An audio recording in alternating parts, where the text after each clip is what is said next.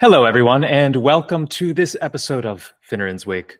I am, with unwavering commitment to the cause of great conversation, your humble friend and host, Daniel Finneran.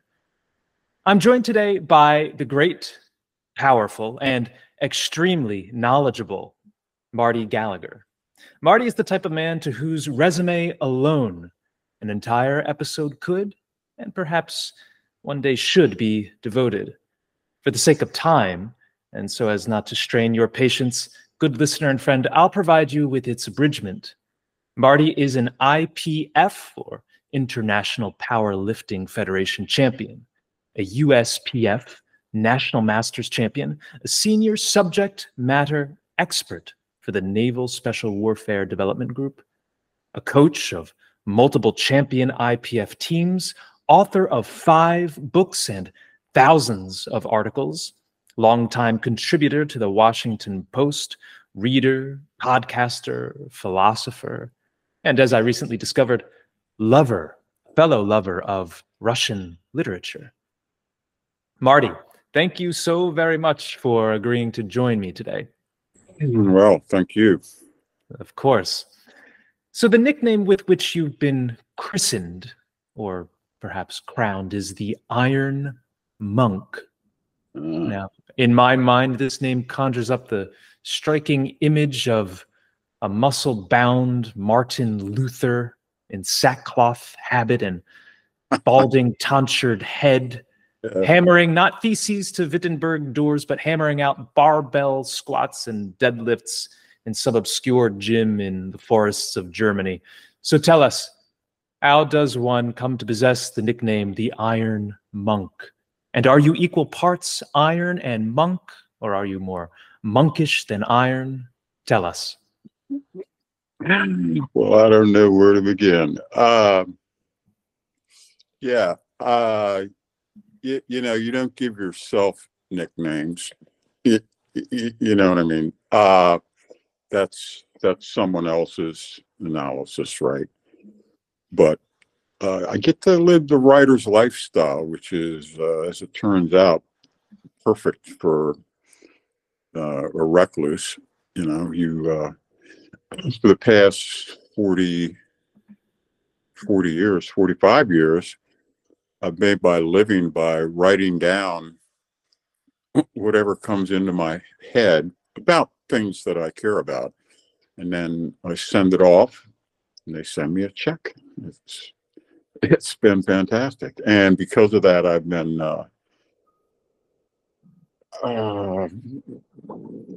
free of the 9 to 5. You know, my time is my own. Now, I don't make a lot of money, never have made a lot of money, but the cowboys have a saying. The real cowboys, they say they ask them about their lifestyle, and they go, it's not much of a living, but it's a hell of a life, right? And that's what I'm at. Me and my wife Stacy. Excellent. Yeah, no, I've never heard that. Not much of a living, and I'm writing it down, and I apologize for that little pause. Not much of a living, but a hell of a life. Yeah. And it seems as this rogue, monkish, ironclad writer, you're really able to fulfill that type of being. So just briefly, maybe you can tell us about your introduction to writing and to writing professionally. Now, I think most people who are familiar with you, which there certainly is no shortage, know you because of your weightlifting expertise, your powerlifting instruction, and the many thousands of people that you've trained, either remotely or in person. I come to you from a somewhat different perspective. I first was exposed to your writings, by which I was totally impressed, I would say. And I want to talk about that and your writing style and your inspirations a little bit more. But maybe you can tell us what drew you to writing initially, and how you developed that passion and that skill. Well, I was born alpha, right? Some guys are single parent. My mother died when I was 3. My brother was 1. My father was a single Irish guy, hardworking. Had been through the Depression. My father was born in 1917. Uh, Irish immigrant parents, Avoca, Pennsylvania, Scranton, Wilkes-Barre, it's a rough area, buddy. They ripped the hell out of that landscape. They turned it into a moonscape, and then they left. And that's where my people are from. And who's they? My father would be my grandfather was a blacksmith who was died in 1918 in the influenza epidemic, which mysteriously struck down the strongest members of the community. It was an odd disease, an odd pandemic. So my grandmother raised my father, my Uncle James, and my Aunt Delia by herself. Her coal mining brother, Jim Quinn, moved in with them to help, pay the rent. They had a 2-bedroom, 1-bathroom home and a little postage stamp in, Pennsylvania. And that's what they were raised. And they came up through the Depression just in time to go to World War II. And, my father went through all that, and he got scarred. He was in World War II. He was in the 4th wave at Normandy. He got messed up, never talked about it. Right. I never heard him tell a single war story ever. Yeah, I also never heard him cuss. It was a different era. He wore a hat and a suit to work every day. I got a good damn education. I was reading Gogol and Hemingway and who else? Turgenev in junior high school. Right. I got good education.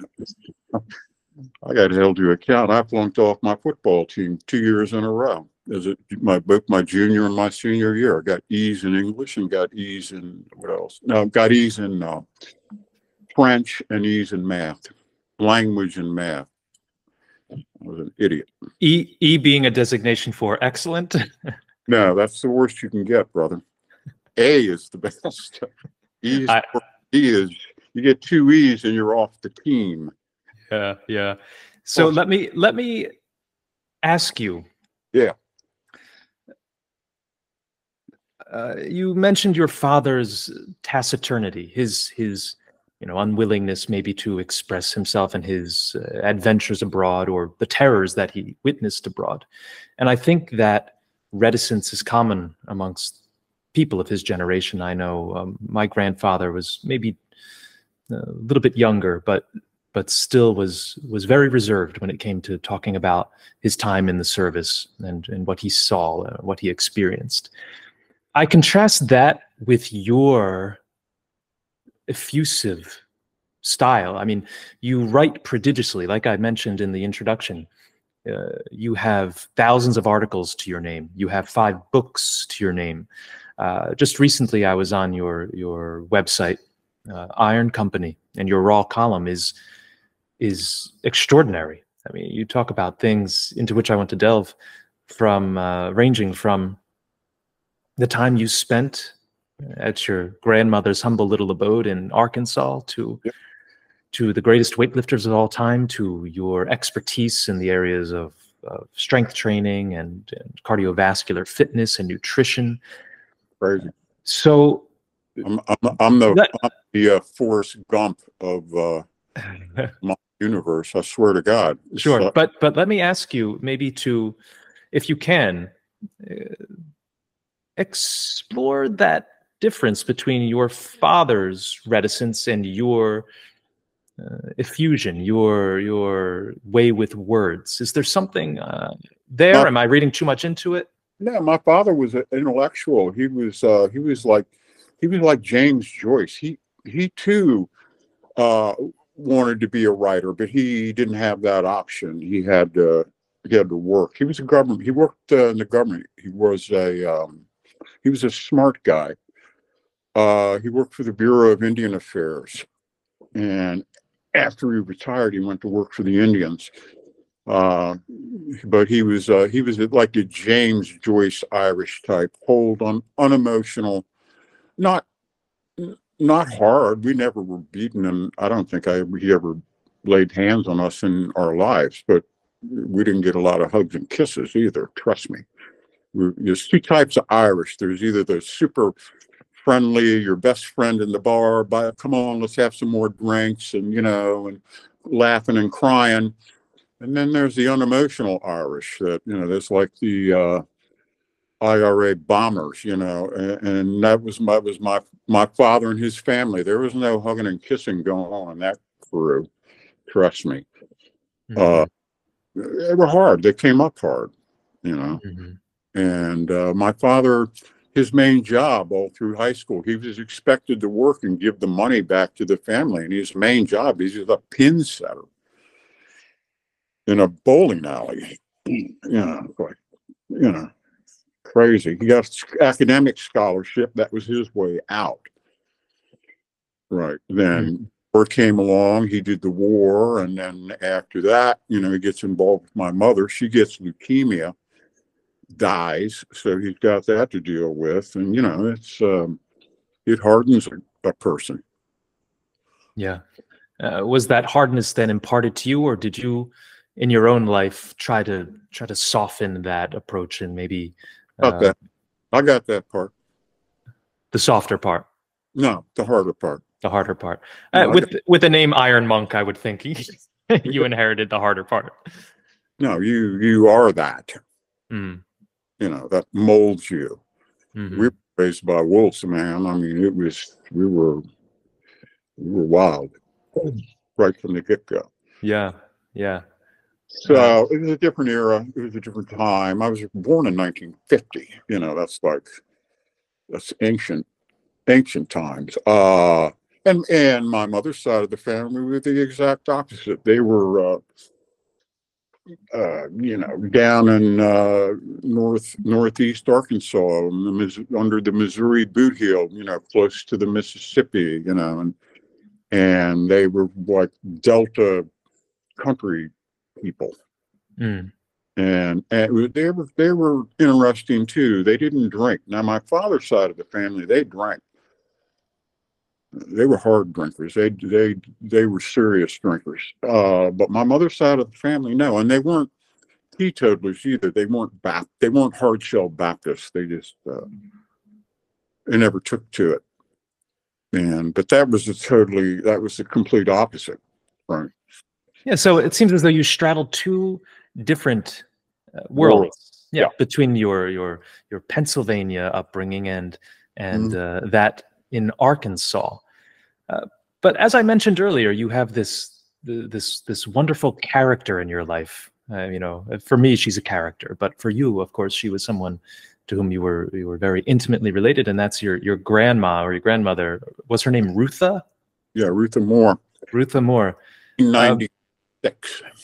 So tell us about your experience with her, going and eating at her house and swinging on the. I mean, there's a beautiful, and I encourage all the listeners to check it out. There's a beautifully written article about these nostalgic, almost wistful memories that you have of your time spent at her house, her humble little house in Arkansas, and the way in which you describe the meals that you ate there. Let me just quote, just very briefly. You speak about Rutha shuffling with 4 perfectly cooked sunny-side up eggs, deep orange yolks, along with crispy strips of thick bacon or assertive pork sausage patties. And you say this was just the first of 3 series meals, always kicked off with ethereal biscuits and gravy, a bacon grease sieve sat on her tiny 4-burner porcelain propane stove to recycle the wonderful organic pork lipid. And all of that just sounds so divine, especially Whoa. to a hungry young man such as yourself at that time. So tell Yeah, us a little bit about that experience, living or not, living with Rutha, but spending time with her. hardcore country living where she had I don't know, what do they have? They had a quarter acre, maybe a half acre plot. It was buttered up to the cotton field on one side and the big woods to the back, right? And no one really wanted the property. It wasn't of any value, but they were able to scratch out. She was a continual gardener, canned, of course. She was also an expert seamstress, so she would barter sewing for usually pork, raised chickens, duck, geese, turkey, right? Had that going, had the hen house going, had, outhouse until 1965. That was a relatively recent invention. I mean, it was country hardcore. She stayed at home and did sewing and did the farm work. Her second husband, Will, he was the town barber. He was a good guy. He also was not a drinker, which is a real problem down there. They had a lot of homemade booze floating around with a bunch of hillbilly guys who didn't have really a lot to do. So, you saw a good bit of that, right? But it was rural, and again, expert cooking, country cooking. When you read, I like, when you read the great chefs like Jacques Pepin, and he talks about the cooking that he got at his mother's farm in France, and it's like, yeah, I know that. Right, I know that vibe, and that stuck with me. I call it gourmet peasant food. Yeah, that a term I think that we could all adopt. It's interesting to me that this distinguished chef is one to whom you so closely resonate. In that article to which I made reference, you speak about his last meal, right, and what he would want served to him, and it was the simplicity of what was it, a roasted chicken, some potatoes, some carrots, and you described something very similar, maybe a little bit countrified, with a fried chicken, Yeah, and biscuits and this yeah, this gravy. yeah.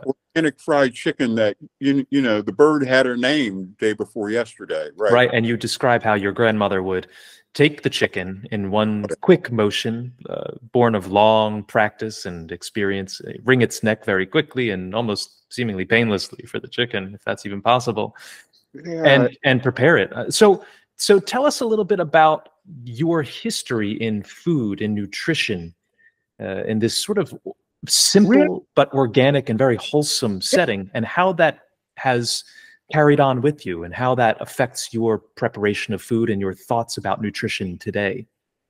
Well, until the mid 60s, supermarkets were not all that common. So before the advent of supermarkets, food was local and organic, seasonally appropriate, right? Mm. Because you didn't have, I think the first one in our area was A&P.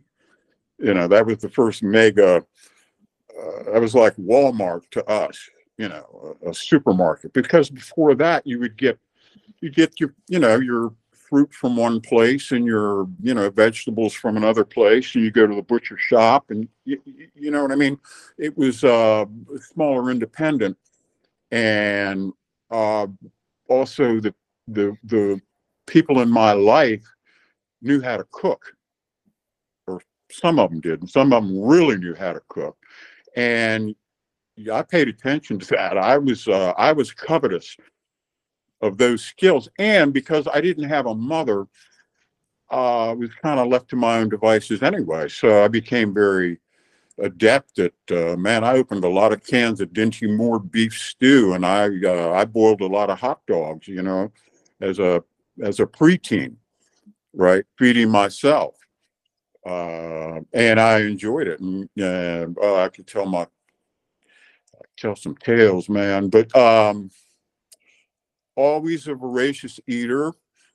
I was very much influenced by the muscle magazines. I was a tall, skinny kid. I had my full height by the time I was 12. I thought I was going to be 7 feet tall, right? So at age 12, I was 120 pounds at 5'10", and I wanted to muscle up. So, you know, we had weightlifting was right in my neighborhood. I grew up in a very hotbed of, at the time, it was Olympic overhead lifting. So I kind of lucked into geographically the area that I was raised in, which is really suburban Washington, D.C., north of Washington in Maryland. And it was, DC was a hotbed of Olympic weightlifting, and I fell in with some competitive guys at a very, very early age. I was competing successfully by age 14. And by age 17, I had won a national teenage championship. I was a national champion by age 17. And that changes a person. Oh, it certainly does. I want to talk about your lifting career a little bit more in due time. But let's just linger for a moment longer on this delicious term of which I'll be making use, gourmet peasant food. Describe, if you could, the diet of a gourmet peasant. I love the sound of that. So, you know, of what is, you know, of what foods is this sort of diet composed? We adhere to it to this day. To this day, I live in rural Pennsylvania. I live at the foot of the Catoctin Mountains. Okay, and we too get seasonally appropriate, locally sourced organic proteins and produce. And we go to the Mennonite farms for our vegetables, and we go to the butcher for our meats, and we know what's coming in and what's good. This week I'm picking up brisket, pork belly, and when I get through here, I'm making some ribs. My wife is a microgreen grower, Stacy. I married a wild ass Irish woman. She is a horse person. She has horses, and she is a really into gardening, like really potent stuff. It's wild. It's more like a science lab. So we eat really good, but we eat really simple. And I'm pretty much, I would say, a keto plus fiber. And I'm also an intermittent faster too. So I think as you get older, as you get older, you need to eat less. But that's another topic. So, but my point is that we still, everyone wants to stress calories and are you keto, are you vegetarian, are you this, are you that? And our strategy is we point people back to let's concentrate on food quality, right? Then talk about timing, you know, how much you eat, when you eat, and approach sensible nutrition from a different direction. You don't have to get hung up in, you know, micronutrients. You just have specific periodized goals in terms of your body weight, and you meet those goals. And nutritionally, you do that based upon taking quality ingredients. That's the first choice. And you do that at the expense of getting rid of the industrialized foods and the refined carbs. And, you know, it's a carbohydrate. We've known, elite athletes have known for decades that dietary fat was not the enemy. We knew that because we needed the fat to recover. If you really are crushing yourself in training, you don't recover eating LITE food and low fat and fat free, and a lot of fruits and vegetables. That you don't recover eating that kind of food. You got to have some protein. You got to have some fat. You got to have some starch. You got to have some real food in there, because you're crushing your body and you will not recover. But again, elite athletes know that, because that's how they become elite athletes. And you've been yourself an elite athlete for quite some time. I, I, So I was a good lifter. I was a world masters champion. I won 6 national masters title in 3 different weight classes. I was a teenage national champion in Olympic weightlifting, but I was never a great lifter. I was good enough to be given access to the great lifters, and I created some Hall of Fame lifters. I mentored under a world champion. I created world champions, but myself, I was not a god. I was a demigod. You know what I mean? I was not on that level, but I was. well, that's a stature for which I think anyone would settle. Demigod. Well, I'll have to add that to your introductory notes. There's different levels, and I was never confused as to my place. Yeah. Well, yeah. You seem to be very clear-sighted. But I mentioned you were perhaps wrongly. Access to that. Okay, I was allowed access to those guys, and I was their chronicler. I see. But so I mentioned your, in my opinion, elite stature, or slightly elite adjacent stature, in your opinion, as it pertains to nutrition, because it seems to be the case that most athletes of your stature and above were not misled by, let's say, government prescriptions to abhor meat and eschew it and run away from it as far and as quickly as you possibly could. So were you able, when these dietary standards were first released, were you able to perhaps dissuade some people from adopting that style of eating? Because if you look at the charts, even to this day, look at the food pyramids, of which our government entities are the authors. You'll still see I think the largest portion at the bottom being your carbohydrates, right? And in a diminishing quantity, you'll have your fats and your proteins at the very top. And of course, now there's an even more vehement push because of political reasons, and related to the climate and related to other financial interests, to diminish meat consumption and protein consumption more broadly. So I guess the question is, were you able at that time to see through what the government was putting out, and maybe convince some others to stay in your lane, if you can call it that, and not be misled? No, actually, I did everything in my power to convince my competitors to follow the governmental guidelines. Okay. Anybody who tells you that it's okay to eat 9 to 11 servings a day of pasta, please. If you're competing against me, do it. No, I had no interest. I'm not a public servant. I'm not interested in persuading John Q. Public. I never wrote for John Q. Public. I wrote about what the best of the best were doing to get better. And that's what's interesting. I'm not, the general public is too broad a term, too amorphous, I have no way of relating to them.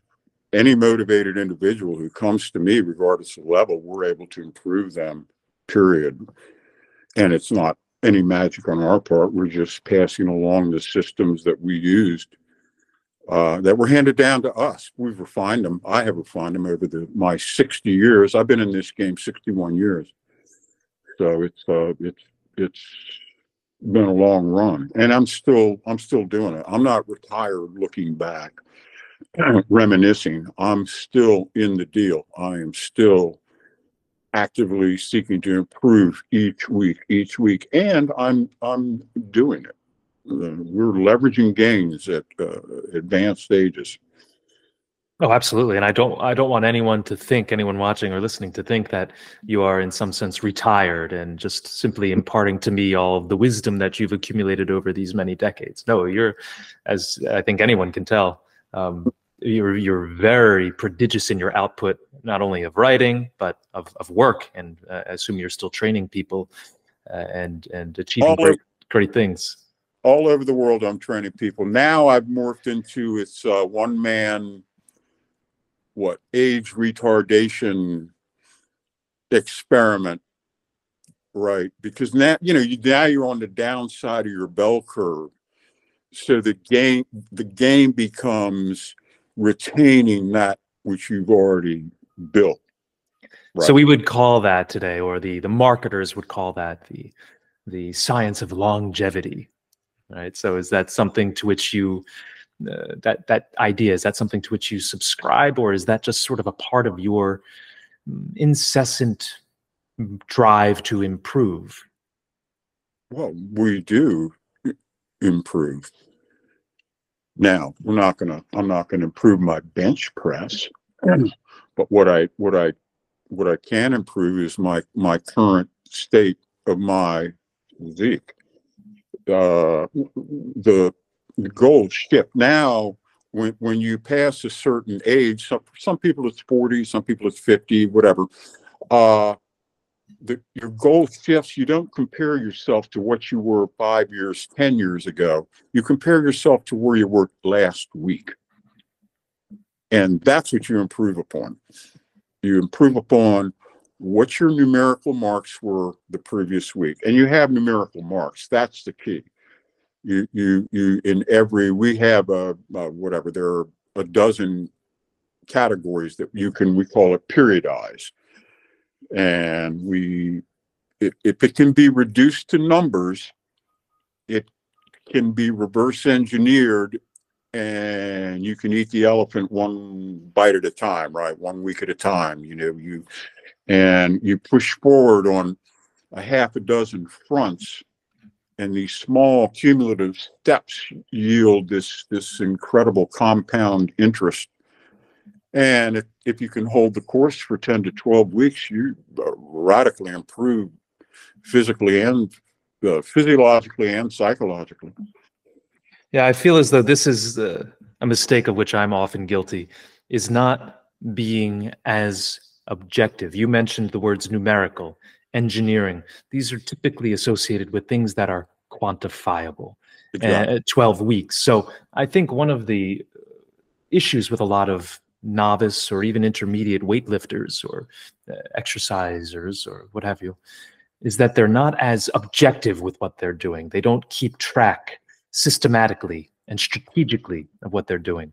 So I like to run, I like to lift, I like to do all sorts of things, but oftentimes, and after reading some of your articles, I realize this in myself. I'll go on my daily pre-work 6-mile run, and I notice through the course of time I'm not really pushing myself to run any faster, right? I know that I want to do this before my shift begins at work, so I just get through it in a certain amount of time. I know that will leave me enough time to shower and to shave and to prepare myself for work.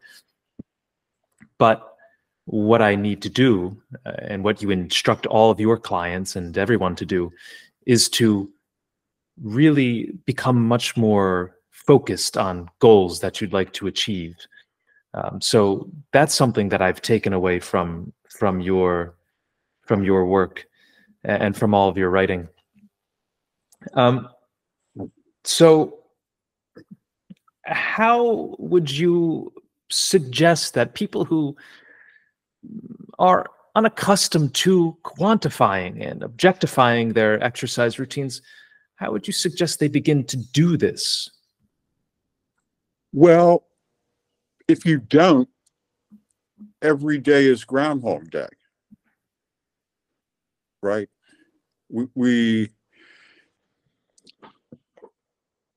what's the overarching goal? Why do we diet? Why do we go join the Y? Why do we do boot camp? Why do we stop smoking cigarettes? Why do we, well, I would suggest that really what we're looking for is a radical physical transformation. And people say, well, that's not really what I'm into. I want to, whatever, dunk a basketball, or I want to be the club pro in tennis, whatever. Well, if you achieve the overarching goal, which is a physical transformation, no matter what the athletic endeavor you name is, you will do it better if you are more muscular and leaner.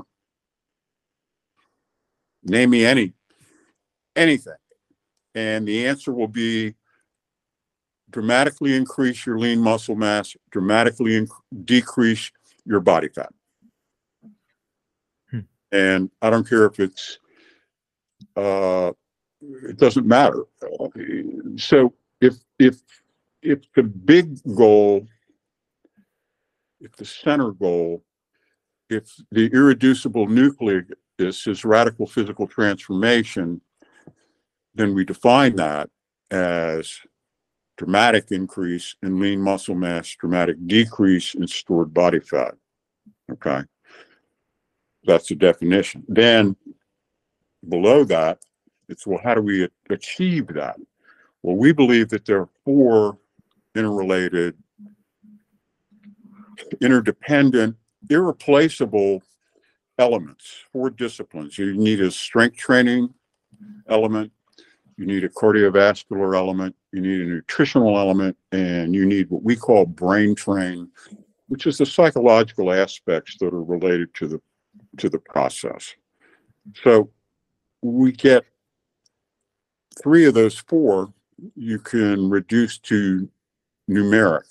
You can periodize strength training, you can periodize cardiovascular training, you can periodize nutrition. All right. Brain train is different, but brain train is how we enact the other 3 disciplines. So that's that. So we start with the lone overarching goal, radical physical transformation. We come below that. How do we define that? Again, more muscle, less fat. Then below that, we have the 4 disciplines for achieving that. And then below that, you have the subcategories within each of the 4. For example, in cardio, you can either do the burst type cardio or you can do steady state. You need to make a determination, right?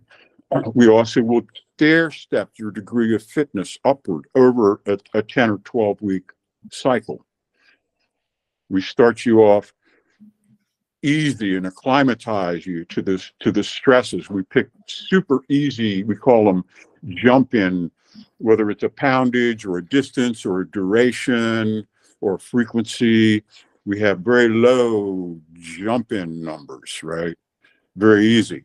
You might start off, well, maybe you start off, if you're out of shape, 3 15-minute cardio sessions a week at 60% of age-related heart rate max. Walk around your block, right? 15 minutes. And then each week we would add 2 minutes to the duration. Depending, or more, depending on what we're dealing with. Every situation is different. Every situation needs to be customized. It is not one size fits all. The overarching, the big check squares, whether we're training elite military or I'm training a completely out of shape normal person, the big check squares are the same. And again, we need a strength training element, we need a cardiovascular element, we need a nutritional game plan, and we need brain training.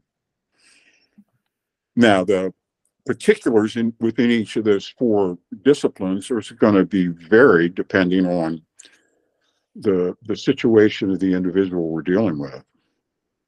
Yeah, and I can say that your writings inspired me this morning before our conversation to go on my normal 6 to 7 mile run, and then I added in some of that, which was my steady state, and then add in a little bit of burst. So I did a few sprints, knowing that you would perhaps applaud me for my efforts, though I'm quite out of out of anaerobic shape.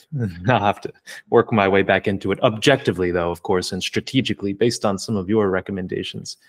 You talk about radical physical transformation, and I know you're not addressing the public at large. Nope. But there does seem to be sort of a regnant mantra that is, you're perfect the way you are. You've seen this radical change, if you want to call it that, away from the pursuit of fitness and wellness and health toward its opposite, embracing, fatness or obesity, be it morbid or whatever else it might be. How do you think about this contrary movement, this contrary wind that seems to be gaining in popularity? I don't.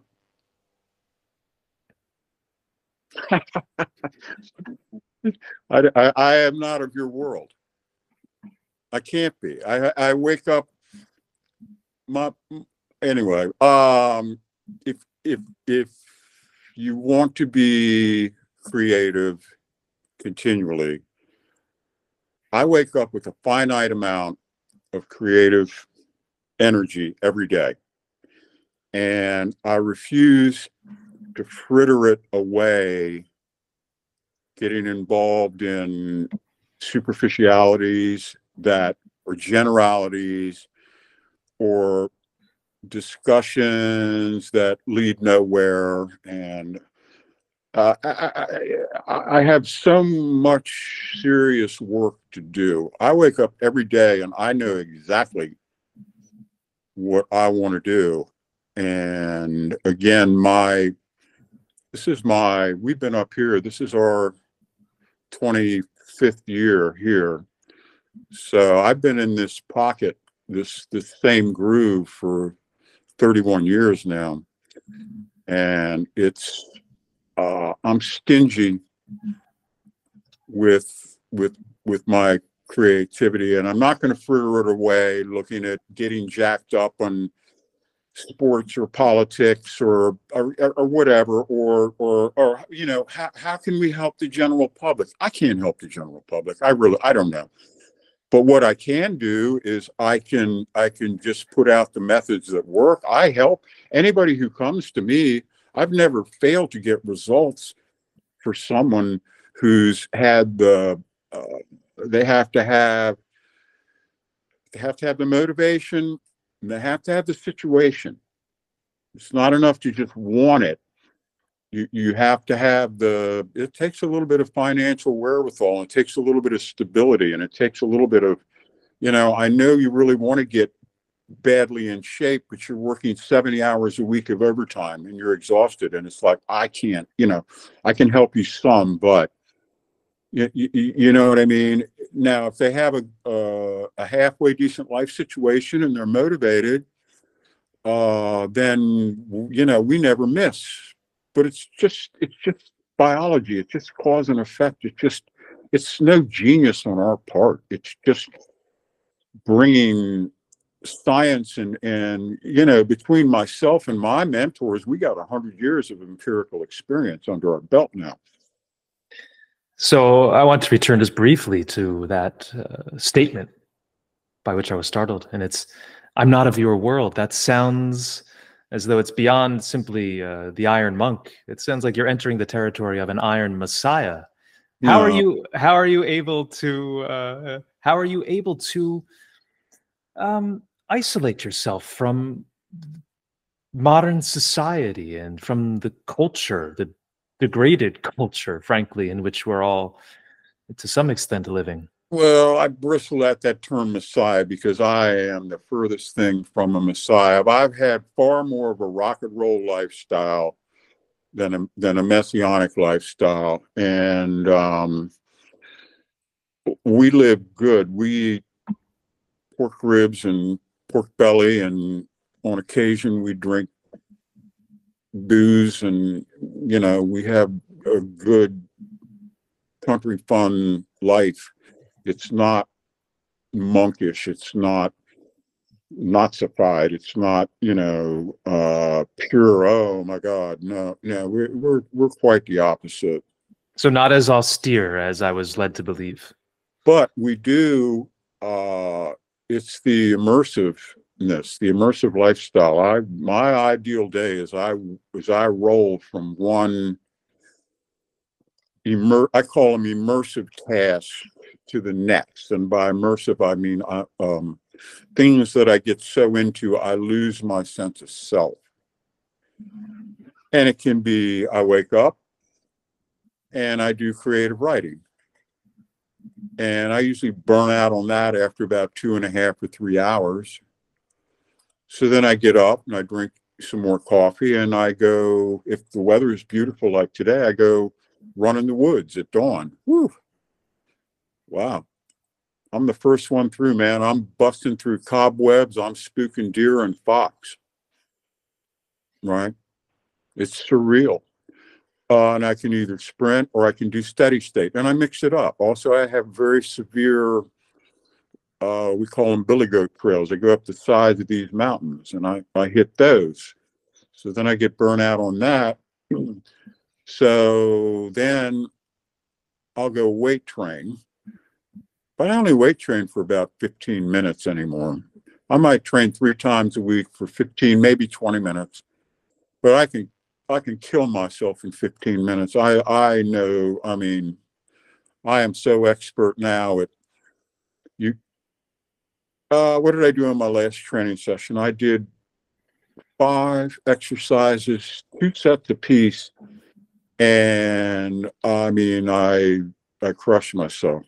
First set was a warm up, second set all out, give 100%, have no more, not another rep in me, move on to the next exercise. And I'll do that 3 times a week, usually with my 3 different areas of the body. Sometimes I'll do twice a week. I'll do like legs, one, and then upper body, the other. It depends. But it's very, if you know what you're doing and you're of normal strength levels, which I am now, I don't have my monster strength anymore. So it's when you're just normally strong, you can get through weight training very quickly because you only need 2 to 3 sets, and it becomes extremely efficient. And again, if you know what you're doing, you retain and improve your strength. Improve your strength. Imagine that. Improve. And again, it's a combination of our particular, everything in resistance training comes down to techniques and tactics. Techniques and tactics. Yep. Very good. I can't help but feel a little bit ambivalent about this idea of disengaging from society. Why? Well, it's great. I acknowledge that, and to some extent, I do try to. But let me just finish this thought. I am changing lives. You most certainly are. But this is where my ambivalence arises. This is where my ambivalence arises. And again, meaning I feel both strongly for disengaging from society and against it. When you have a remarkable person such as yourself, who's unique in so very many ways, and by whose example so many lives could be improved and are, that's the type of man, the type of figure that I want everyone to know about, that I want our youngsters to model themselves after. Yes. So again, I'm not trying to pedestalize you, but let's just use you as the example, or anybody who's achieved great things in the world of fitness and creative writing and musical composition, or whatever it might be. No. There's a tendency, like I said, for people of that status to retreat from society, and perhaps their skills aren't as widely recognized, and the benefits that they could bequeath or give to the rest of society aren't as easily doled out. So you can or cannot comment on that. It's up to you, but that's sort of how I feel about it. There is a compulsion that with which I'm very sympathetic, to exit society and kind of live that sort of life. I think it would be much more salubrious to the mental well-being and to the physical well-being as well. But at the same time, it's almost as though the age needs you or needs someone like you, and if it's calling upon you, how do you resist the pull to come back and to help? God help us if we need me to help. I tell you, no, that would, I think, dilute what we're doing. I think part of what myself and my wife are doing is dependent upon us staying in this tight pocket. I think we're the Taoist cave monks, and I really don't think you want to bring a camera crew up here. I think it would ruin. I think we're discovering stuff. I really do. I feel like I'm my own ongoing laboratory experiment. And one of the master chiefs, one of the bosses of the commandos that we work with, we were talking to a group of tier 1 commandos, and he was introducing me to the group, and he said, now, so when it comes to your comments, keep your comments to a minimum, because Gallagher has a finite capacity for human contact. I was like, yeah, you know what? I think that's correct. Yeah. I'm glad we're talking remotely then. Yeah, but I'm just saying that and I think that's part of the fuel I run on. I think that if we got public, and I give back. For the past 15 years, every Sunday, I train a group of local people for free, and you ought to see these guys. They're all rocked out, and it's 100% natural. These are just, and most of these guys, they just train one time a week. They're getting dramatic results. They're my ongoing lab experiment. It's my community give back, but also now it's been, oh God, like I said, 15 years. And to see the transformation on these guys, and all they're really doing is strength training once a week. So that's another concept for which you're famous, and that is training once a week. Can you expand on that a little bit? To most people who are even like I said, novice or intermediate gym goers, that sounds heretical. Mm-hmm. That sounds completely antithetical to what they've been taught. So how do you explain training merely once a week? It is completely heretical, and thank God they still don't burn people at the stakes. I would have been crispied up 40 years ago. Well, here's what the strongest guys in the world discovered in the quickly in the 70s, and up until the 1970s, I'd say, well, the late 60s, all weight trainers were under the illusion that in order to stimulate gains, they had to train a muscle every 36 hours. So you had to train your thighs, train your biceps, train every muscle in your body 3 times a week. That takes a lot of time. Or you can compromise and barely train each body part. If I've got to train biceps, triceps, forearms, deltoids, lats, erectors, abs, thighs, hamstrings, calves, that takes forever. And I'm supposed to do that 3 times a week. So what the guys decided in the 60s is that, well, let's split that in half. So now we've got to train. So instead of training 3 times a week for an hour and a half, they train 6 times a week for 45 minutes. That's bodybuilding. Arnold Schwarzenegger at his peak was performing 700 sets a week. Can you imagine? 700. It's like, good Lord, man, get a job at a coal mine, get paid for that kind of labor, right? He No, was, he was paid. yeah, he was, you're right. Double split. He would train 6 days a week, twice a day. He'd have a morning session of about 40 to 45 minutes where he did his minor body parts, then he'd come back in the afternoon. Bodybuilding is different than strength training in that bodybuilding is about inflating a muscle. In the end, what they're looking to do is increase a muscle size. Any strength is purely accidental or coincidental. And you have a very pithy statement about that. Of bodybuilding, you say that when you are at your best, you're at your weakest. You are. And for strength training, when you are at your best, you're at your strongest, just the opposite. That's what it's about. It's about peaking strength because it's in conjunction with some sort of an athletic event. That's why we're peaking our strength. We're seeking to get stronger. And any muscle gain is purely coincidental, right? When you're strength training. Now, do you look down somewhat contemptuously at the bodybuilders?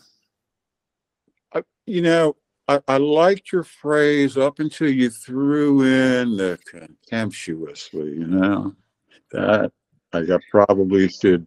I'll rephrase it. Do you look down on bodybuilders? I don't know if I look down on them. I just think let's say this, bodybuilding is divorced from performance.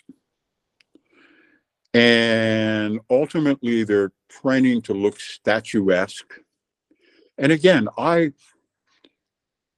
in my Forrest Gump life, I was the training editor for Muscle and Fitness magazine for 5 years. I had 83 feature-length articles published in the largest selling magazine of its kind in the world. I sat in the front row of the Night of Champions. I sat in the front row of the Olympia. I sat in the front row of the Arnold Classic year after year. I mean, I was backstage. I saw these guys backstage. I know what's going on in that world. It's not like I'm a voyeur. My job was to interview the top bodybuilders in the world, the guys under Weider contract, about how they trained and how they ate. And that's what I did. I wrote articles on that. And my tenure almost exactly coincided with Dorian Yates's Olympia ring. And I respected Dorian. I respect Ronnie Coleman, but past that, it's a very strange, druggy, odd world. And again, because they're divorced from performance, it's one thing if you have to run 100 yards or pick up 500 pounds, but if you don't have to do those things, and if you're paid to have the lowest possible body fat at a particular day and time, and if you're not monitored, there are some outrageous things that are done to the human body in order to get rid of that last vestiges of any kind of liquid, anything that would obscure muscular delineation. Sure. And I think those of us on the outside of that sport or that art, whatever you would call it, have very little appreciation for just how radical some of the approaches can be and perhaps unhealthy. Let me ask you, though, as a consequence of your long experience covering the sport and perhaps as a consequence of vanity, right, to which none of us is immune, were you ever enticed by the sport of bodybuilding? Did you ever think about getting into it yourself and competing? No, not for a second. Not at all. I was known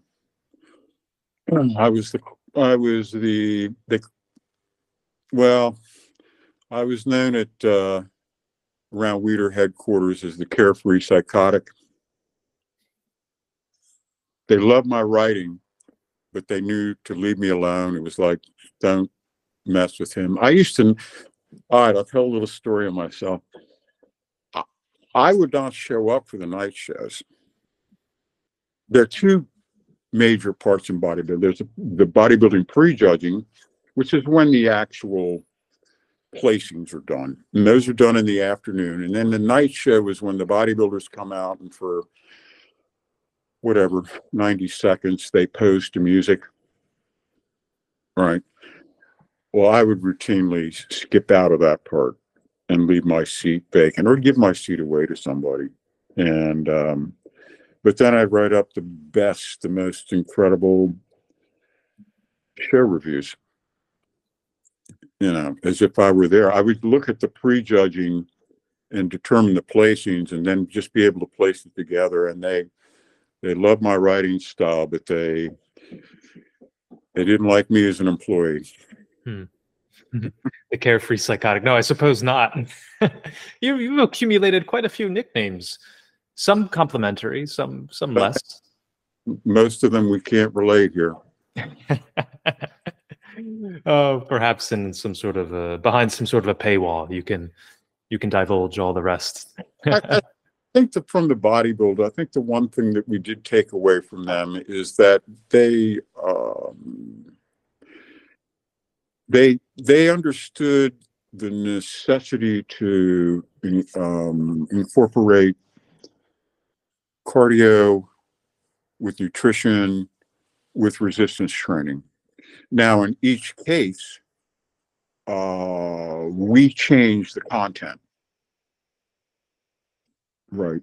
We didn't use their resistance training. We did not use their approach to cardio. We did not use their nutrition. But they were the first to link the three together, and I give them credit for that. And that's where I got it from. So some lessons are to be learned from the bodybuilders, at least the bodybuilders of yesterday. Well, this was still the modern era of the heavy users. This is when the all drug bodybuilding came into effect. I've got to change my location here if you don't mind. Of course. So I'll ask you as you traipse about. What do you make of the current class of bodybuilders? And you can comment on this. I don't follow it. I haven't followed it since the day I left. Yeah. Since the day I left Weeder employee, I couldn't tell you who Mr. Olympia is. I have no idea. Yeah. It doesn't interest me in the slightest. Yeah. Neither does it. It doesn't interest me either, and nor could I name most of the figures.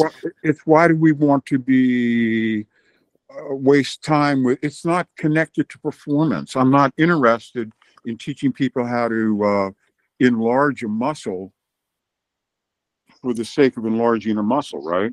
Mm-hmm. So anyway, that's my own little bitch on bodybuilding. But again, I thank them for showing us, hey,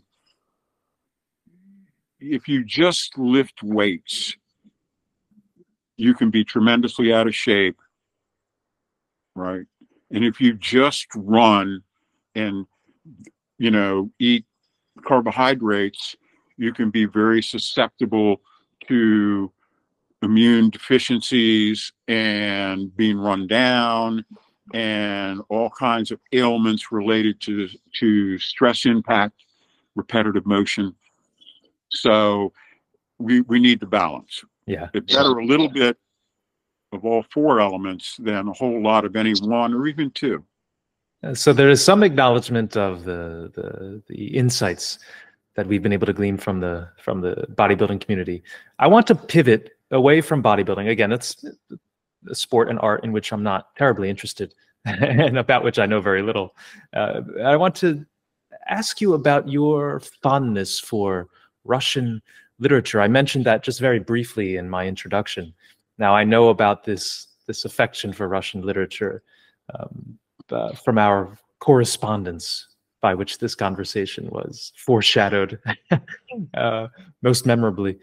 So how is it that you came to become a lover of Russian literature, which is famously a rather difficult genre? Well, again, I think I got a good education right from the start. And we read Gogol, we read Taras Bulba in, I think, 7th or 8th grade. That's an easy read. I think there's a misconception about a lot of Russian literature. People think that it's complex, but compared to Faulkner or compared to, God forbid, James Joyce, Russian literature is very easy to read. I would avoid Pushkin. He's kind of an untranslatable poet, a little bit like Dante. You know, when you're trying to translate poetry, you got to get the rhyme, and it doesn't really work all the time. So yeah, no, but I was introduced to Gogol early on. Taras Bulba, great story. If you're a young boy, I mean, it's all about fighting and betrayal, and you know, swords and stuff. And then who else? Oh well, Turgenev with the Sportsman's Notebook. We got onto that. That is a great introduction. I was introduced to hunting and fishing on my grandmother's side of the family, so I was quite familiar with that. So the Sportsman's Notebook resonated with me. I probably got a copy of that in 11th grade. I didn't read it. As it turns out, there was a lot of politics involved because he was talking about the plight of the serfs, the slaves. In 1800, I believe 74% of the Russian population was owned. Right. So 26% of the population owned the rest of the population. You know, miserable. So the underlying tone, all the Sportsman's Notebook stories concern serfs, concern the lower class, but the hunting stories themselves are great and ring very true. So then, you know, once you get into, when I moved up here in 1999, I worked my way through Harold Bloom's The Western Canon, and you know, that shortcuts a lot. I'd already got a good start. Pushkin, as a personality, he was incredible. He kicked off the really, I concentrate on the 19th century stuff. So Pushkin started off, I think he was born in 1799. He's an incredible guy. So many of the great Russian writers were of the elite. They hung out in the czar circles. Amongst the elite, they spoke French. So the underclasses wouldn't understand what they were saying. That was their secret way of avoiding the people who waited on them would not know what they were talking about. So that was interesting. So these people were highly educated. I'm talking about Turgenev. He was loaded. Tolstoy was loaded. So was Pushkin. Pushkin was of nobility. Gogol was not. He was the second great Russian writer. Lermontov came along after Pushkin. It was interesting. Both Pushkin and Lermontov were killed in duels. Lermontov was killed early. I think he was 26 or 27. Pushkin, I think, made it to 38. Both of them were killed over women. And back in those days, Russians didn't get into fistfights. They shot it out. You know, they had formal duels. So yeah, both Pushkin and Lermontov were killed in duels. Gogol, he was a great writer. He wrote Taras Bulba. He wrote Dead Souls, which was kind of considered the first great Russian novel. Then Turgenev, I didn't like his novels as much. I wasn't too much into the novel stuff, but as a short story writer, he was great. So one author who's gone unmentioned is Dostoevsky. Well, so I know you're working chronologically, but yeah, he was most decidedly not of the elite, and no. and perhaps is, maybe in my opinion, the greatest among all of these writers that you've named.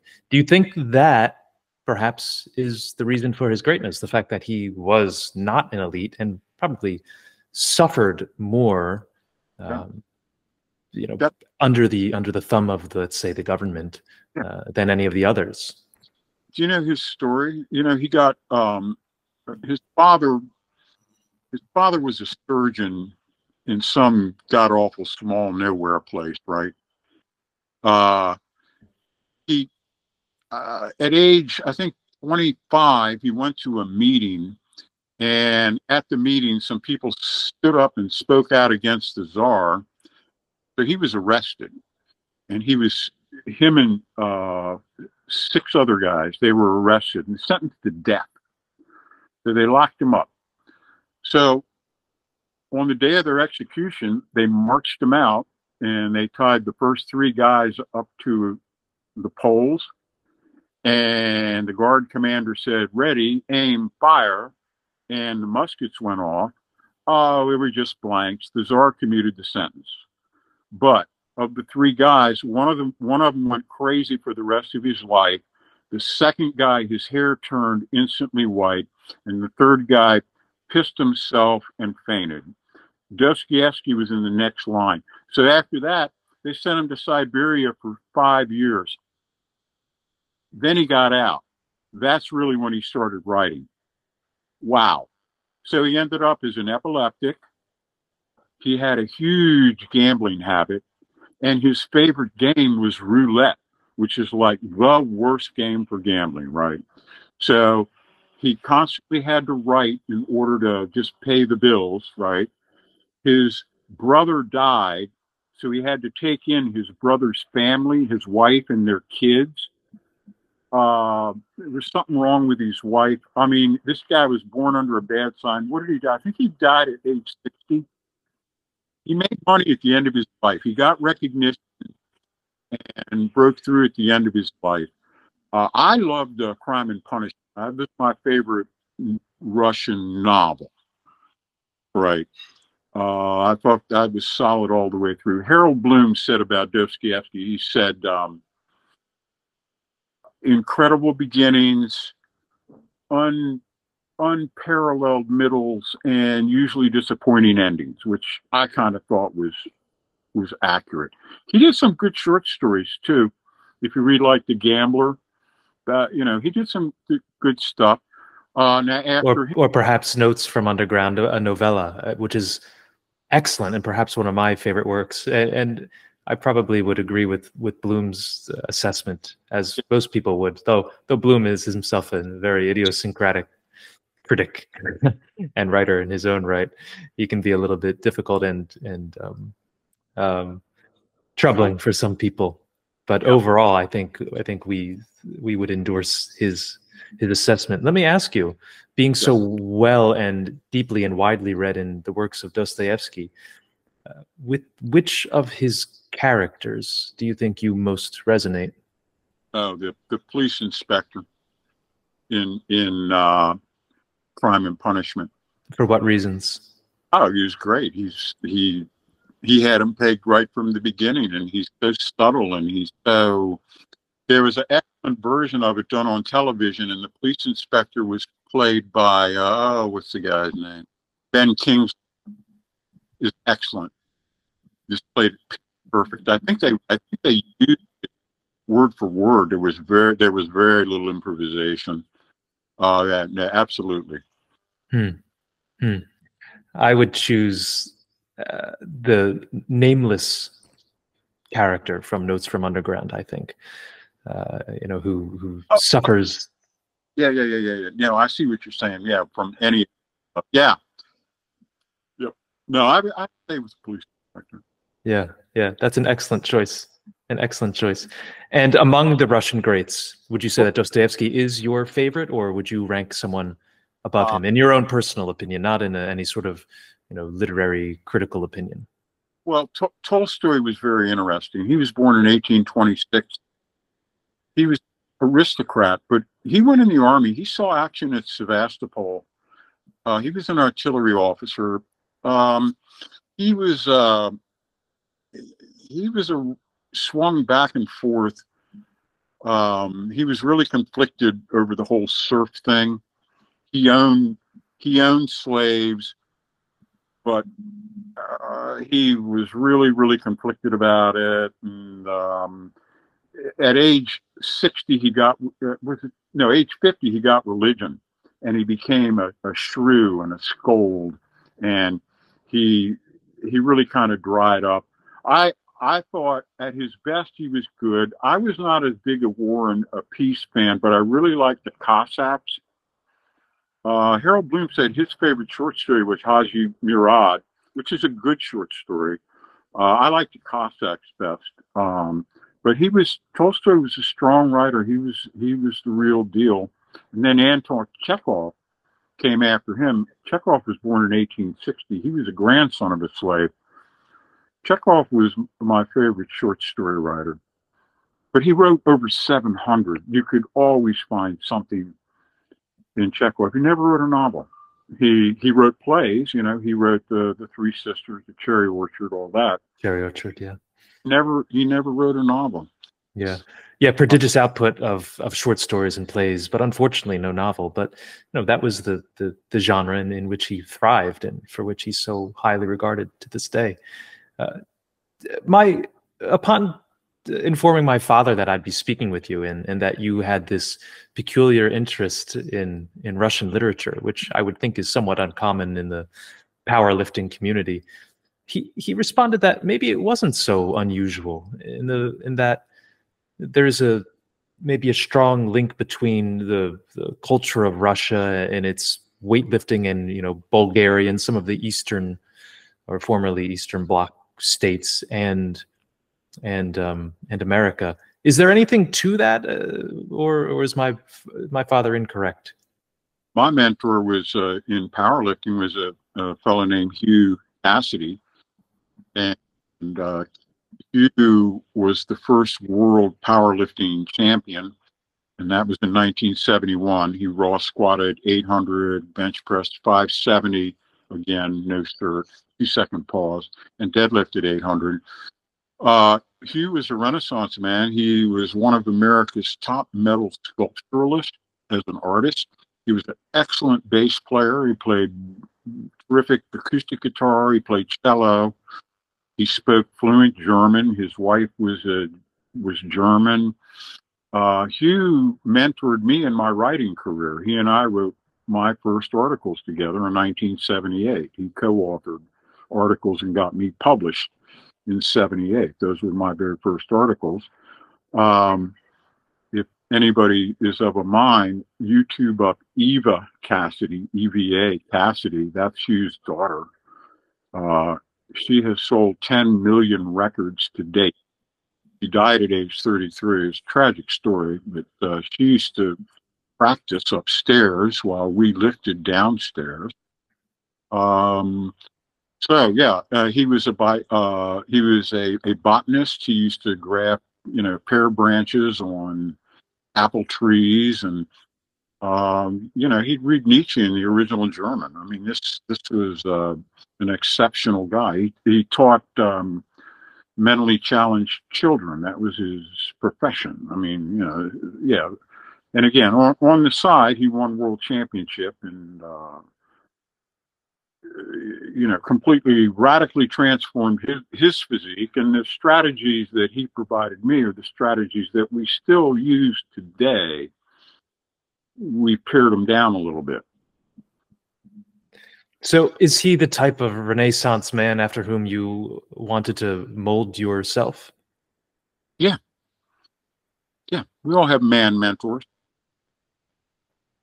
Yeah, absolutely. Absolutely. And what a fine one that you had. I'm sorry, what were you saying? I said, yeah, exactly. Yeah. Yeah. So I'm sure you had interesting conversations about Dostoevsky and Nietzsche and their two opposing moral worldviews. Do you want to comment on that a little bit? With Hugh? Yeah, were you ever engaged in any sort of conversations? I can imagine that they would be fruitful, and probably in an age before microphones and recordings, worthy of memorialization. Yeah, at the same time I was mentoring under Hugh Cassidy, I also was studying under Robert Smith, who was the foremost Tai Chi, Bagua, and Ching Yi teacher in America. He was the first guy to introduce Tai Chi to America. He was a CIA agent who had been stationed in Formosa, Taiwan. He learned all the Chinese internal martial arts, brought them back. He was stationed in Langley, and he lived in Bethesda, Maryland, and he taught a free Tai Chi class every morning, every Saturday morning at the Bethesda YMCA. So I would take Tai Chi lessons from him on Saturday morning. Then I'd go to Prochatsky's studio and take Bagua and Xingyi lessons every Thursday from him. At the same time, every Sunday, Sunday and Wednesday, I would train with Cassidy. So I was training with the hardest of the hard with Cassidy and the softest of the soft with Robert Smith. And it was interesting. Both guys spoke to each other through me. There's a lot of similarities. A lot of interest in root, ROOT, in Tai Chi. And then Cassidy would want to know, well, just where exactly do they keep their weight in this Tai Chi thing, stuff like that. And it was, was your pursuit of that balance between softness and hardness deliberate, or was it just the consequence of your curiosity and wanting to try different things? Well, both were available, and why not, right? Like I said, they were both in my neighborhood. Wow, right? Yeah, very fortunate that they were. And how about martial arts? Did you ever involve yourself in any sort of martial arts? I know jiu-jitsu today is extremely popular. And Xingyi are fighting arts. There are three kinds of internal martial arts: Bagua and Xingyi. Bagua is a circular fighting form, and Xingyi is a straight, linear fighting form. So yes. And do you still practice these arts? I do. They're not really good at fighting arts. I'll use particularly the Xingyi, more of a cardio drill, because you do repeat katas, and it's a great way to jack your heart rate up, and you do something athletic, and you become involved in it. I don't want things where I'm mentally able to multitask. I don't want to ride a stationary bike while I'm texting and thinking about what I'm going to have for dinner. I want something that requires me to be completely immersed in whatever it is I'm doing. Yeah, and that goes back to your emphasis on immersive tasks, your mindfulness. Tell me a little bit more about that. Have you always had this mindfulness? This is something in which I'm very interested. Of course, I have my side project, which is devoted to meditation, mindfulness, sleeping, and becoming more present in the moment, to which I'll have to send you a link.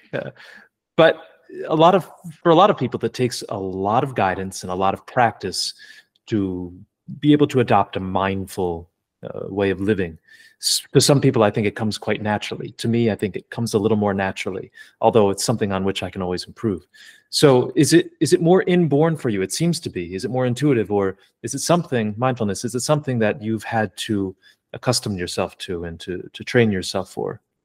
Involved in what you would call mindfulness very, very early, like in 1964, because we were using Soviet auto-suggestion technique to improve our weightlifting. This whole idea of auto-suggestion, which is very simple, that you run a movie over and over in your head about your performance in the gym.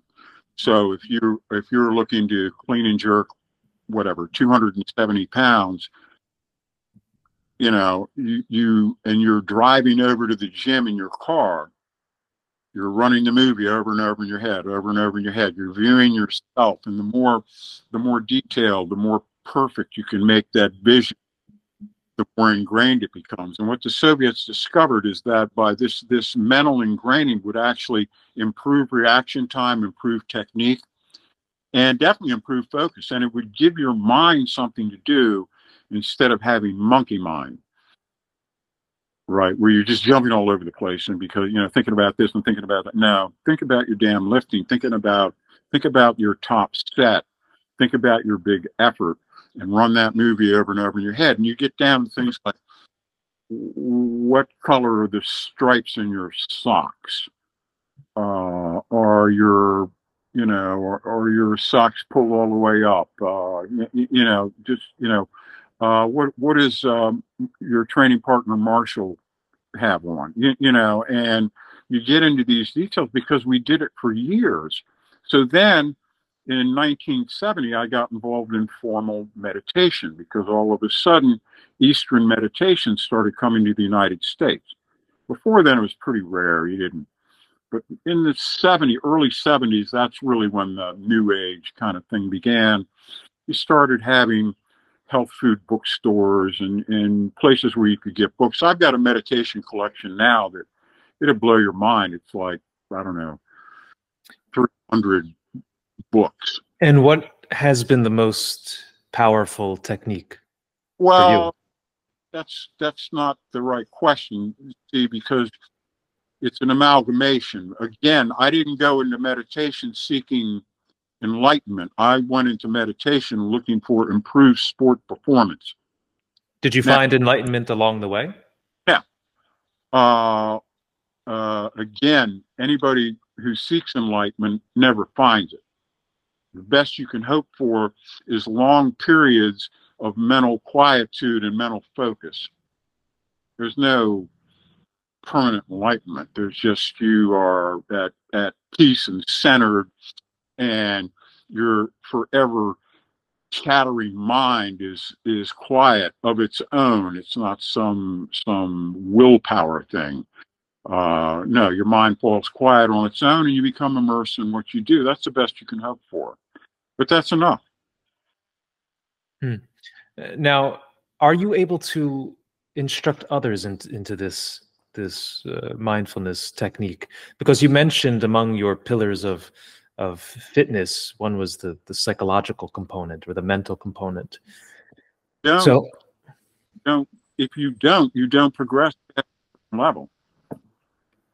That's one of the that's one of the that's what separates the men from the boys, is that you've got to have that ability, that mind ability. You have to be able to will yourself to lift more than you're capable of, and not everybody is able to do that. And that requires a total synchronization of mind and body, because you need to lift more than you're capable of, right? That's 5% effort, right, and earns. Yeah, and I can imagine a lot of sort of burly, tough-minded weightlifters, both past and present, being somewhat resistant to this idea of sitting down and collecting one's breath and observing one's thoughts in this monkey mind. But it seems as though you're unique in this regard as well, always being able to adopt a variety of different techniques that might otherwise be kind of a little unusual to the sportsman. Well, in the end, it's an emotional. At the very end, it's nitrous oxide. It's not quietude and bliss. Like when you're tearing into 800-pound barbell, you got to get your berserker mindset. Now, do you have a meditative technique that's distinct from that which is employed during your lifting? For instance, when you wake up early and you, let's say, finish that run through the forest with the fox and the deer, do you take off your shoes and stand and ground and think for or not think for a certain amount of time, or do you sit there and have a mantra? Tell us, what do you do, if anything at all? All right, let me make sure I understand. Are you talking about before a lift or before I run in the woods? What I mean to say is through the course of the day, whether it's during an exercise activity or not, maybe before bed or upon waking up. Is there any distinct meditation practice that you perform daily? Activity is my meditation. So when I get up, I have my cup of coffee and I look forward to my creative writing session. And I always leave the previous day with knowing what I want to pick up on the next day. So when I wake up, I know exactly what I'm going to do, and I'm fired up. I drink my coffee, and I do that, and I have probably 2.5, maybe 3 hours. And at that point, my creativity, I develop what I call concentration fatigue. then I know, get up, have another cup of coffee, go hit the woods. The woods is my meditative experience. You have to concentrate when you're running. If you're running through the woods, you have to continually focus your eyes on the trail ahead of you because you have trip hazards. You've got roots, you've got divots, you've got loose stones. So this requires focus and attention. At the same time, you have to have what we call soft eye, see what's going on around. You've got the smells that are intoxicating. I listen to music. I have some sort of incredible music playing, and it's surreal. And I am so blessed, and I'm out there, and I'll do that for 30 to 45 minutes. Some days I might just sprint. I might do 5 to 8 sprints. I have a wooded wood chip track. It's like running on a trampoline. Some days I'll do that. Other days I'll do the longer kind of sightseeing. I have a gigantic hill. I can do hill work. Depends. And I can be spontaneous about it. I don't have to be structured about it. I just know I'm going to hit the woods. I'm going to do 30 or 40 minutes of something that fires me up in that instant. Always feel better when I'm done. Usually then I go to the YMCA, which is less than half a mile away, and or to my gym, and I'll lift weights for 15 to 20 minutes, okay? There, I got to get my psych on. I got to get fired up for the top. I don't get fired up in the warm-ups, but on the top set of each exercise, I got to bring it psychologically and mentally, okay? Once that's done, I calm back down. Usually at that point, I'll go take a intense steam bath, like lobster, and I'll alternate that with cold shower. I'll end up in a final steam bath where I'm just ready, like my skin is ready to peel off. Then I'll walk out and I'll get in the Olympic pool. And I'll do, I don't know, 10 laps, maybe 15 or 20 minutes. And at the end, I just do like flotation tank. I'll come out, then I'll get in the sauna. Okay, sit there, get into a Zen headspace like you can't believe. I'm ready to melt. Then I get my car, drive home, drink a protein shake, and fall into a nap, a power nap. I feel myself growing when I'm sleeping, right? Then I wake up, have a cup of coffee. Then I do my rewriting. I do my creative writing in the morning. I do my rewriting in the afternoon. Good writings in the rewriting. Then after that, at 3 o'clock, I eat. That's when I start my meal. I love to cook.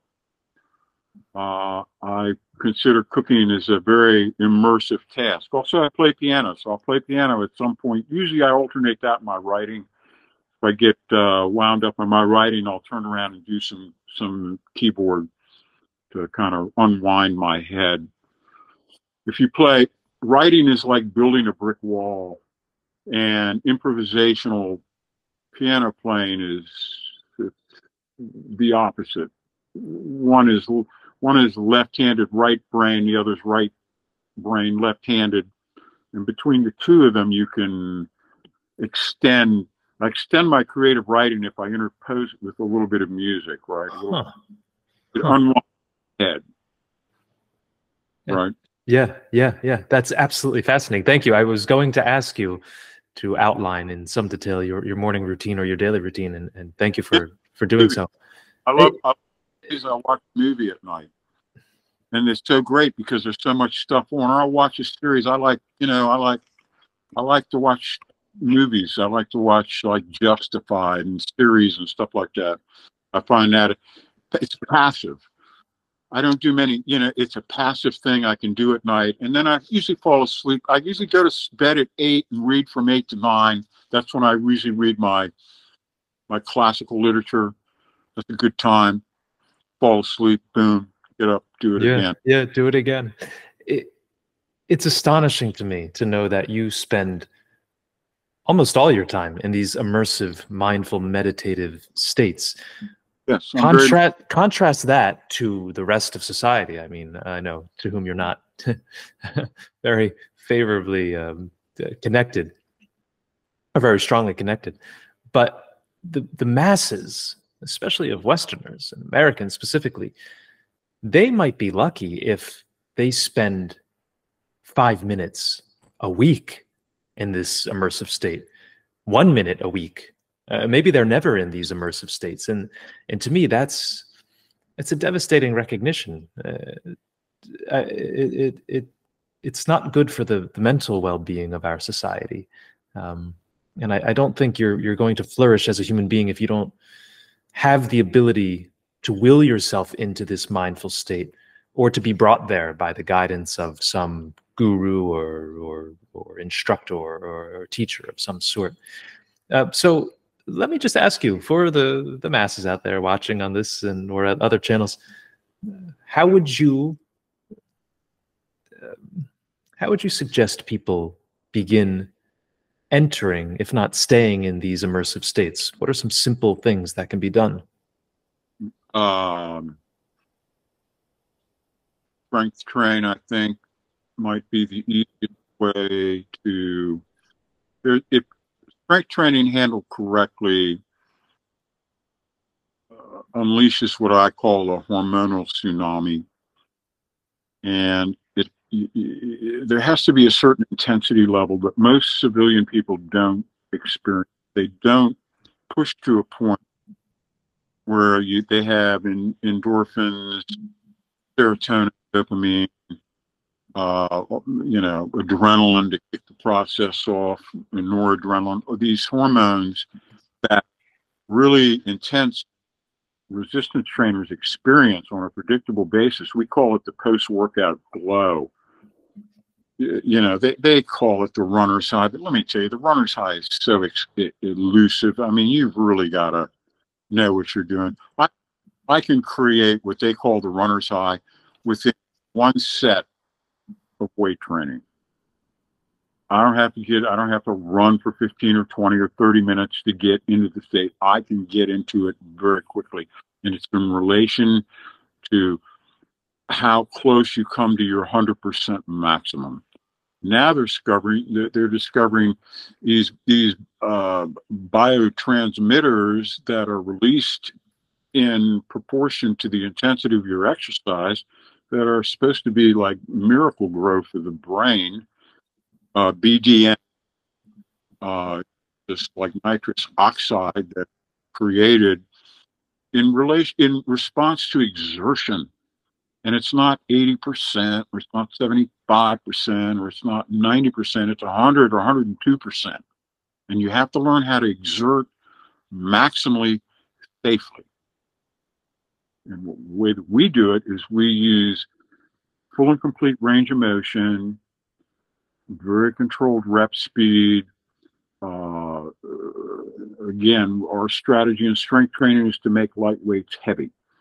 And we do that with a degree of precision and control. And this keeps the athlete safe. If you stay within the prescribed motor pathways, you'll stay safe. And yet you can still exert to the level required to get this incredible hormonal release, which is also the signifier of hypertrophy. Right? So strength training is how you build a muscle.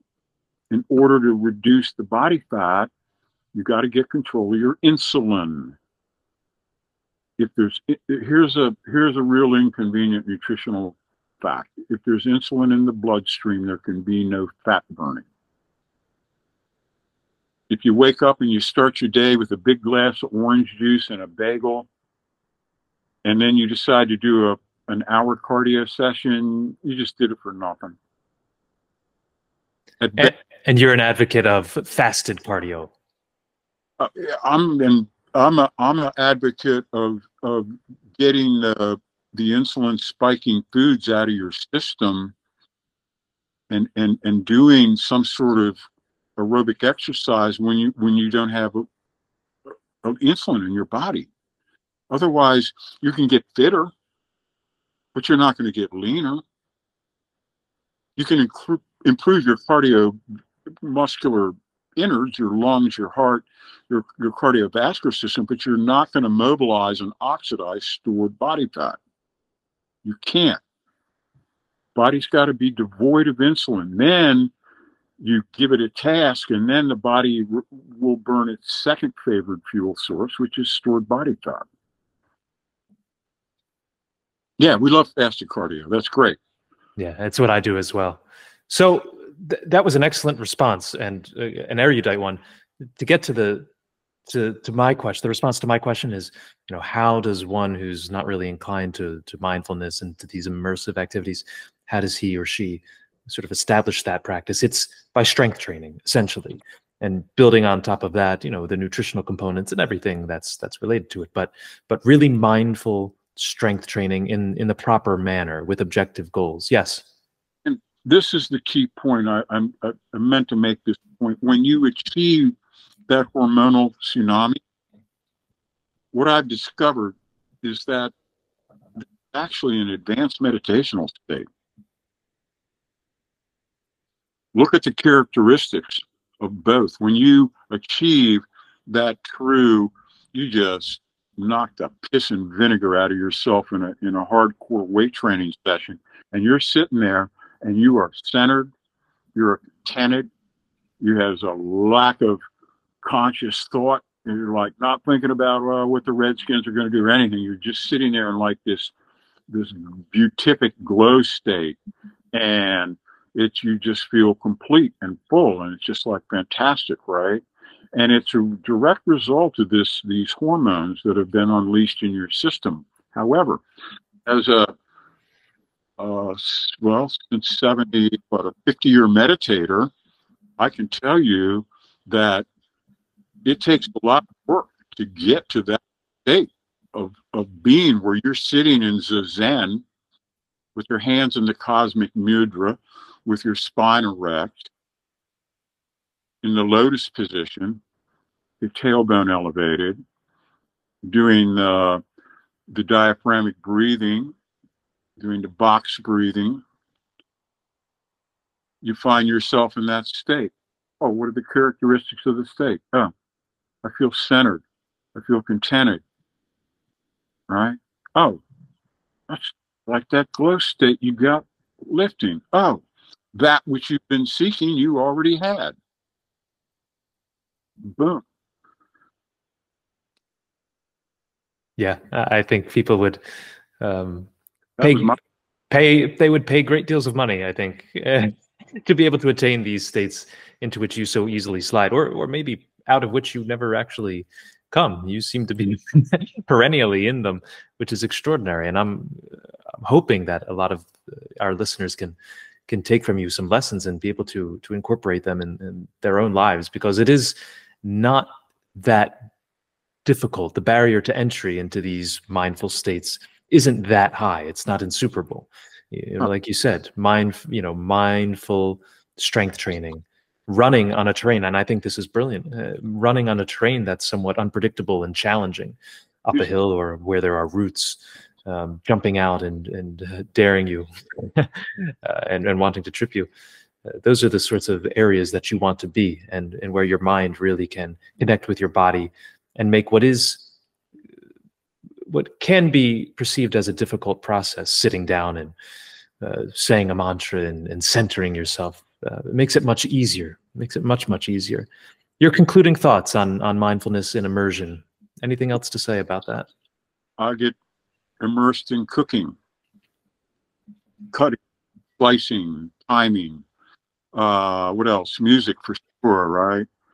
I don't play written music anymore. That's too much like my writing. I play improvisational, set up some sort of left-hand figure and just, it's got to be improvisational.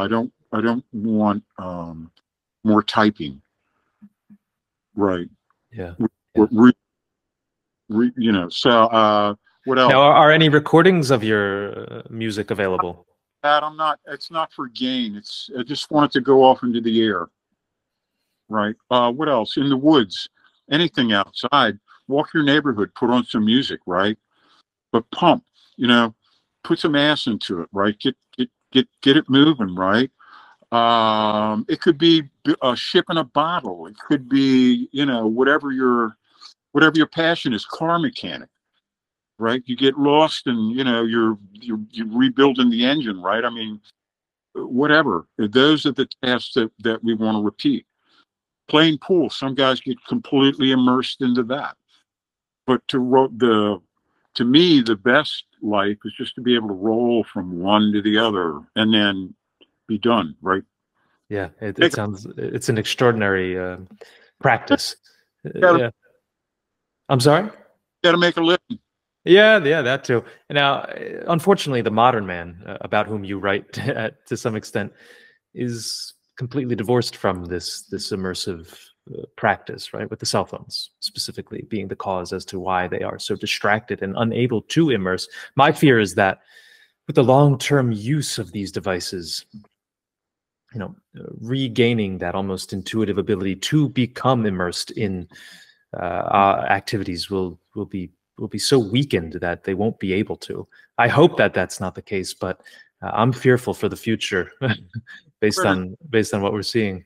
I read an excellent book on that by, I think his name is Ron Goldman, and he talked about the fact that the average teen gets or receives, I don't know, something like 120 requests for interaction a day.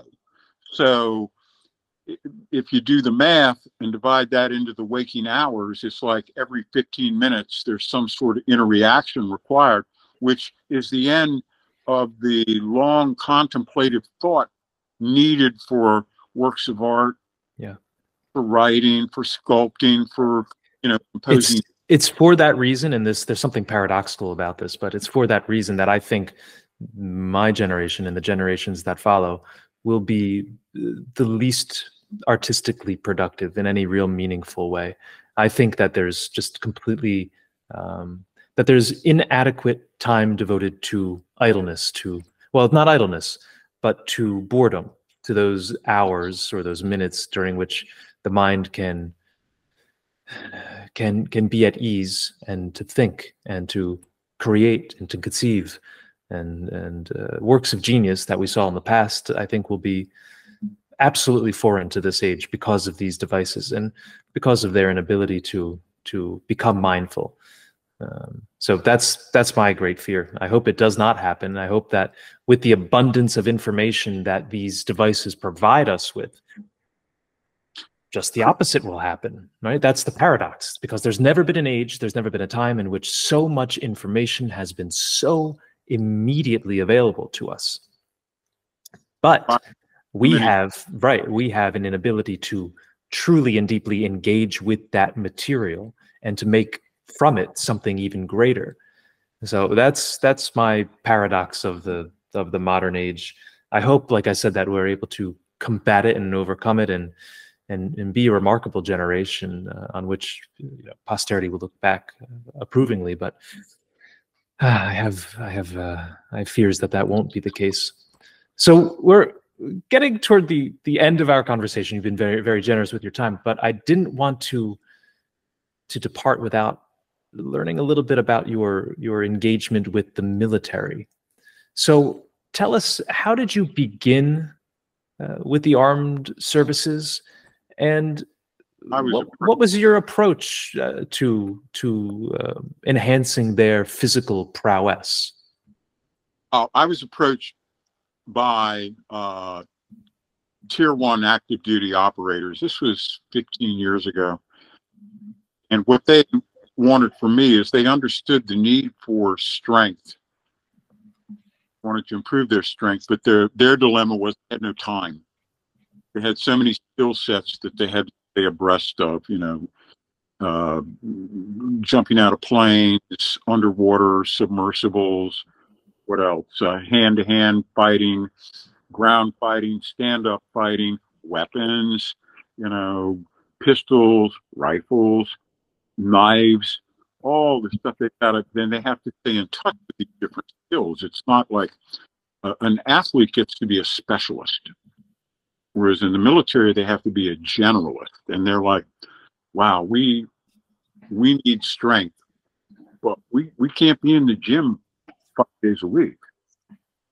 not real. And I said, well, we have a dramatically reduced strength training program. And again, it's this idea of training once a week, which we touched on. That goes back to the champion lifters of the 1980s who discovered that in order to maximally increase their squats, their bench presses, their deadlifts, they could only lift once a week. They couldn't recover.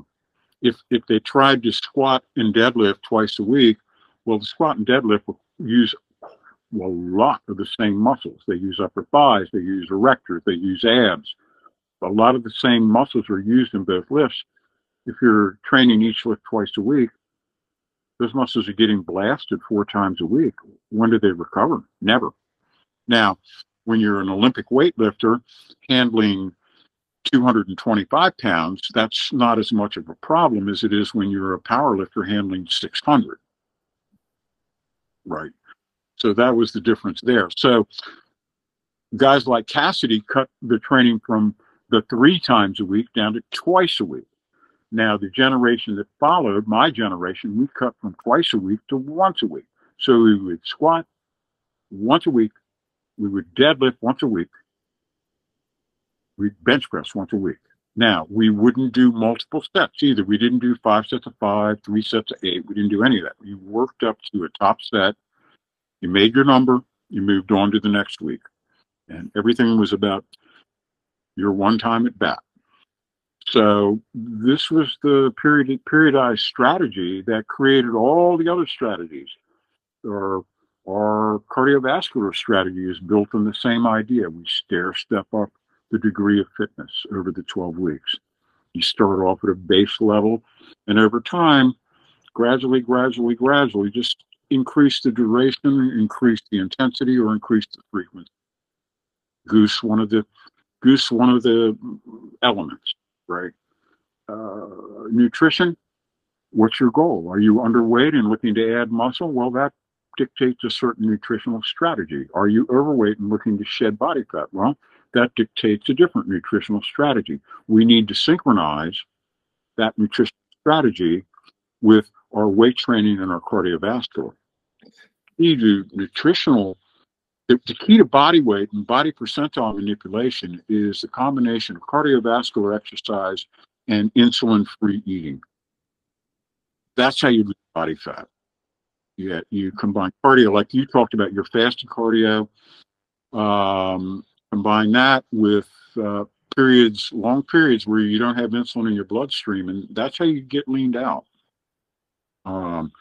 If you want to gain quality body weight, you super compensate, you add calories, but you take in the additional calories with good quality foods, not junk food, not pizza and pie.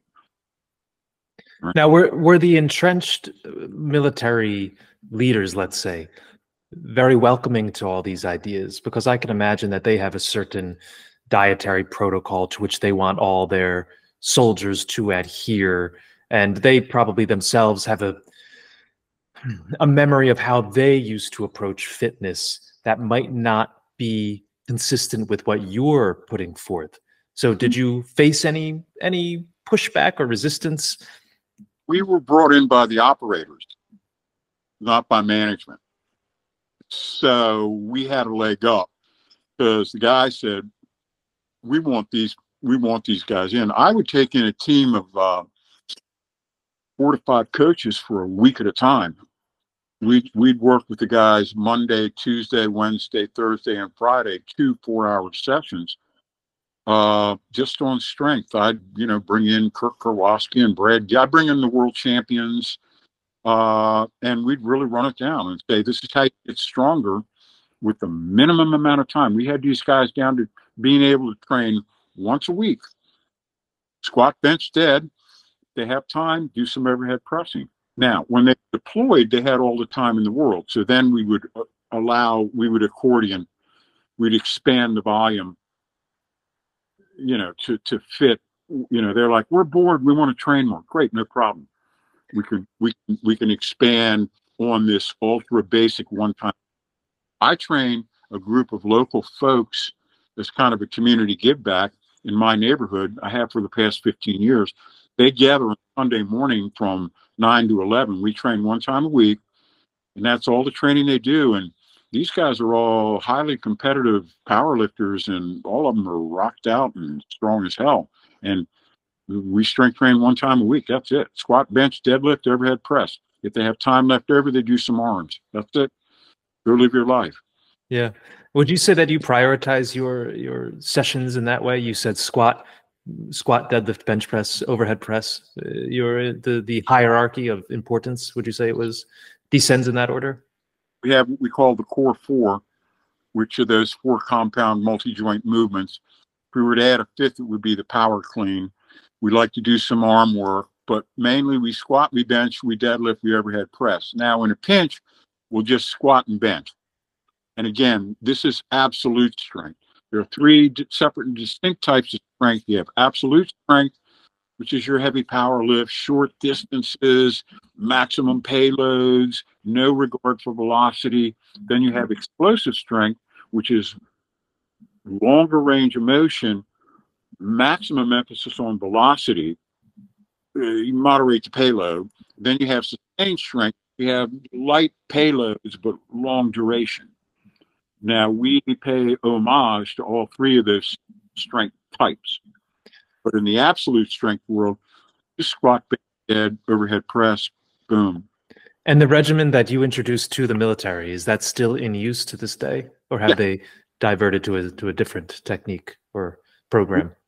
We're still in continual contact. Very good. That's encouraging, especially with the, perhaps some of the uninspiring things that have happened in our military and to our military in the past few years. So I'm glad to know that they're still being trained at the very high level that you introduced so long ago, and to which they still adhere. So, Marty, I think this is a good place on which we can come to our conclusion. You've been extremely generous with your time, with your knowledge, with the breadth of information that you're able to provide on a diversity of themes. I think I was most struck by the voice of the writer whom I read for the past few days in preparation for these conversations, and the voice of the man to whom I'm now able to speak. To me, that's very interesting, because you're able to convey your passion in a very intimate way, both through the written word and through the spoken word. And I think that's a very, very unique ability. So I encourage everybody to purchase your books, of which there are at least 5.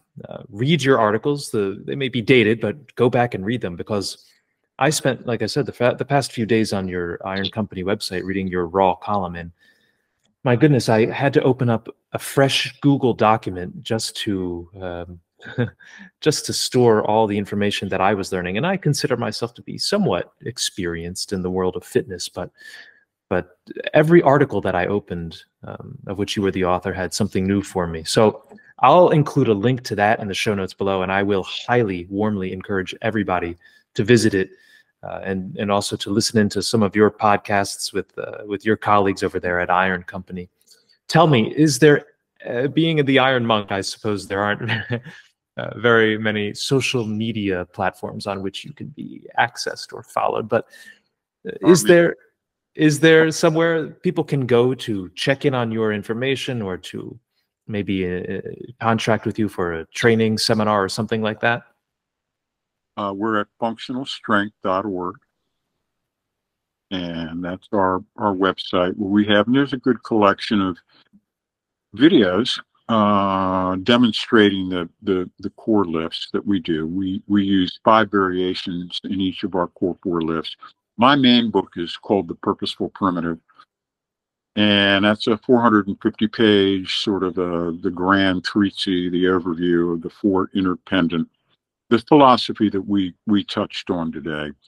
So that would be the main book. And if you touch base, we also do personal training.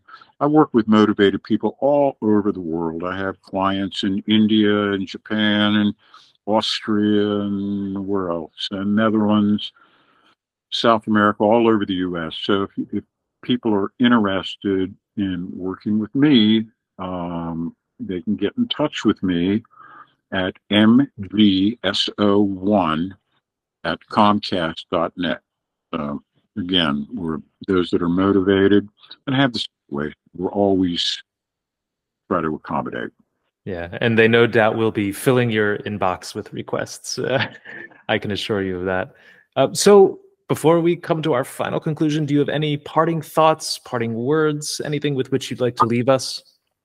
Thank you for providing the format to talk about things other than sets and reps, and you know what I mean. It was refreshing, and I appreciated that you had done your homework.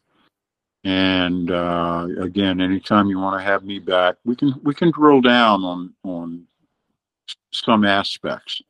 You know, the psychological stuff that's a gold mine. I think that's an area that it's also very easily applicable to other pursuits, right? Doesn't necessarily have to be strength training, but that's where we learned it from, and that's where we cut our psychological bones.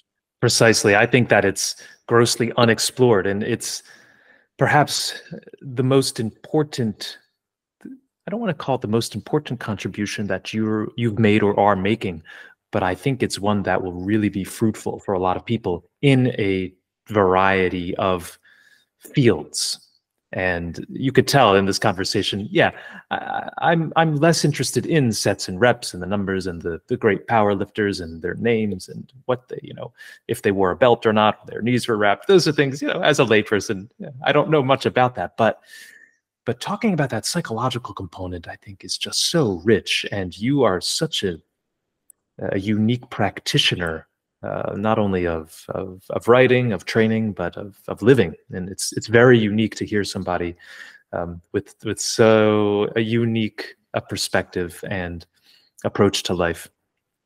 So I thank you 1,000 times for joining me on this humble little channel, to which I encourage everybody listening and watching to subscribe.